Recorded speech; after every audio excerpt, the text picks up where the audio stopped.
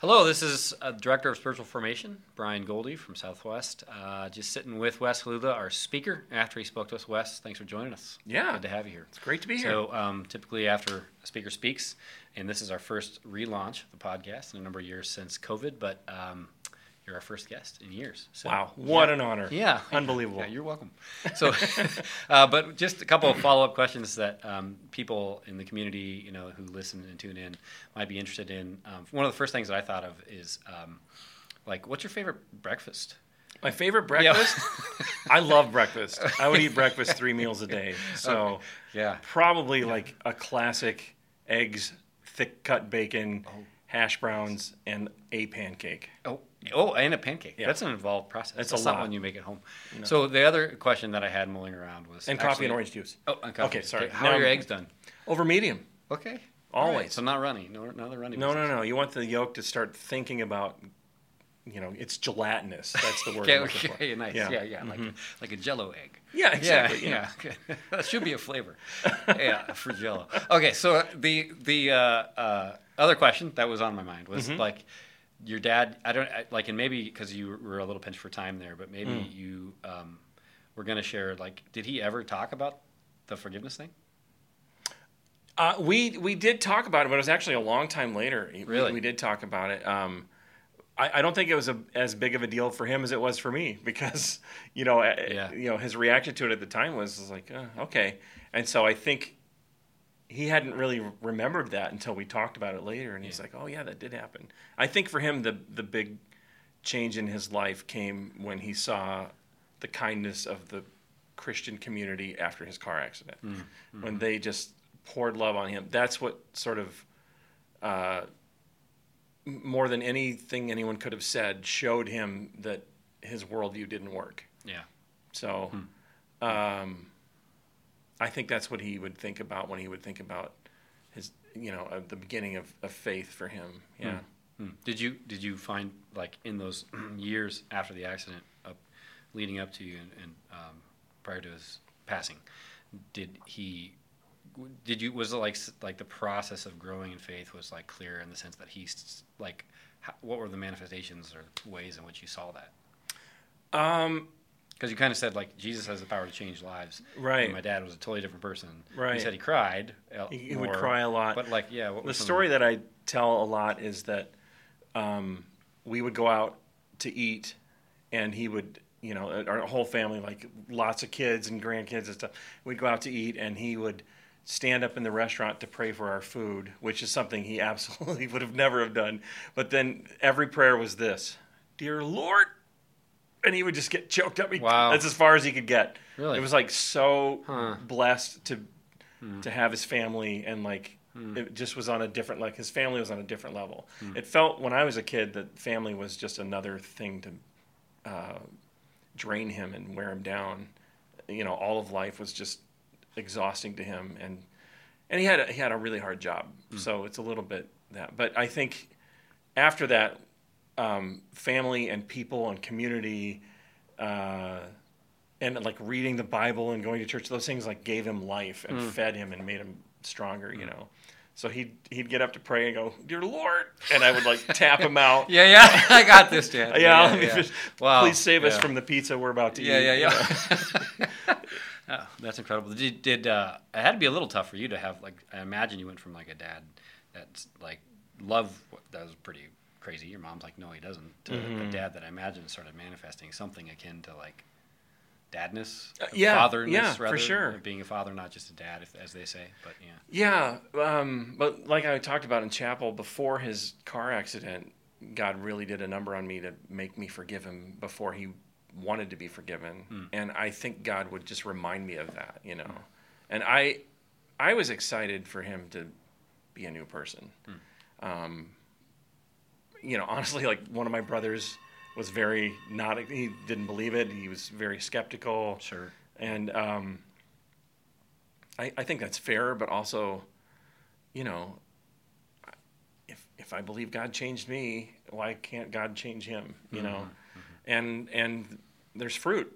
There's just a lot of fruit, And I think I was most excited for my mom because we were kind of all out of the nest at that point. It was just the two of them, and I kind of was feeling bad for her being stuck with this crabby guy, and he was just a different person. They started going on little trips together and just like enjoying each other, and that was awesome to see.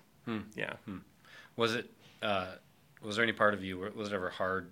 Has it ever been hard from the fact that like he never necessarily voiced, but that he like, because obviously the point was this the one-sided thing God's calling you to forgive. Mm-hmm. Was it ever a struggle to be like he never gave that back? And then he never said like, "Hey, he never got the words." Yeah. Well, now it is. Thanks for. Yeah. I just go to therapist. Here. Yeah. No, I just am genuinely curious. Yeah. No, I don't know. I don't know. It felt like everything was good. It felt like you're probably just grateful for the changes. I wasn't looking for that. Sure. So I asked because I know like for a lot of people that's a thing. Like I never got the words back. So I think I probably would have felt differently if he had died in that accident. Maybe I wouldn't though. I don't know. Because I do know that while he was in surgery and everything, I did just very palpably feel grateful that God made me forgive him. I think I was more thinking, boy, if I had the chance to forgive him and didn't, that would haunt me forever. Way more than why I never got an apology from him. Sure. Yeah, I didn't need that. Yeah. Last question on that front, which is, how did it change your journey with God? Well, yeah, that's a great question. Thank you. And that's the first one. Yeah, thank you. Yeah, finally. This year. How did it change my faith journey? I think it definitely galvanized it. I think, honestly, prior to that, I'd kind of gone through sort of that young person's crisis of faith of like, is this the faith of my childhood or my parents or my mom, I guess, or is this real for me? And I feel like I'd already been like part of getting to that point where I needed to forgive him was being at that point where, no, this is real for me. This, God is who he says he is and he does what he says he does, And so everything after that was gravy, especially with my dad. Although I will say that when hard things happen or when like relationships are hard and people don't change, I am reminded like, but God can change them. and we don't know when, and we don't know, it's not on our schedule and not when it's convenient for us, but I would much rather have had my dad change when I was a little kid. But he did change him and that was miraculous. And I can't unsee that. Yeah.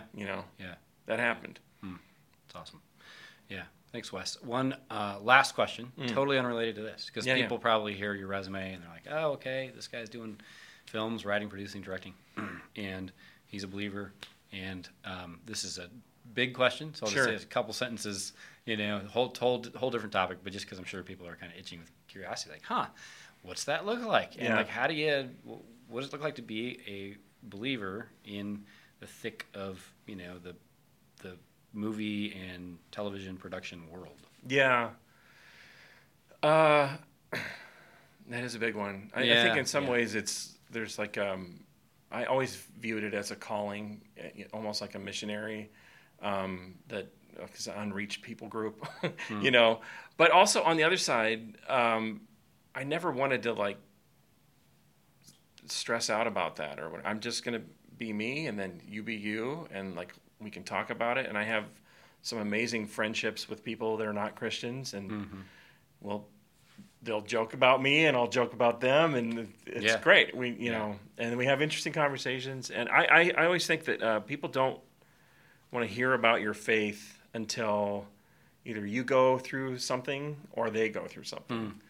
They don't want to be preached at, And so my dad's accident, I was in theater in Minneapolis at the time, and it actually opened up a lot of conversations with people because they saw how I handled tragedy. And then a good friend of mine in California, his parents died within a year of each other, less than a year of each other. They both died, and like it opened up some unbelievable conversations that we wouldn't have had otherwise, So I don't know. I think I don't think Christians should turn that into a thing.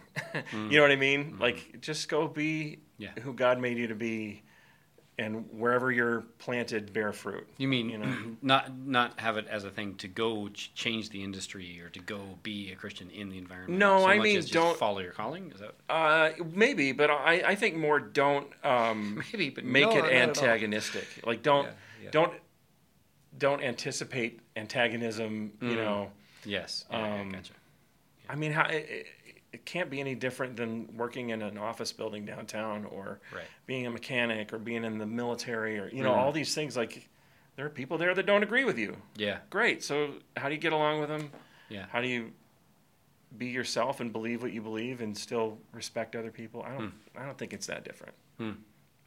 Yeah. Well, I'm glad God's opened doors for you to be in the industry in small and big ways, and also glad you got to join us today. So, Wes Halula, thanks for joining us, man. Yeah, thanks so much. Good to have you. Let's do it. It's been an honor.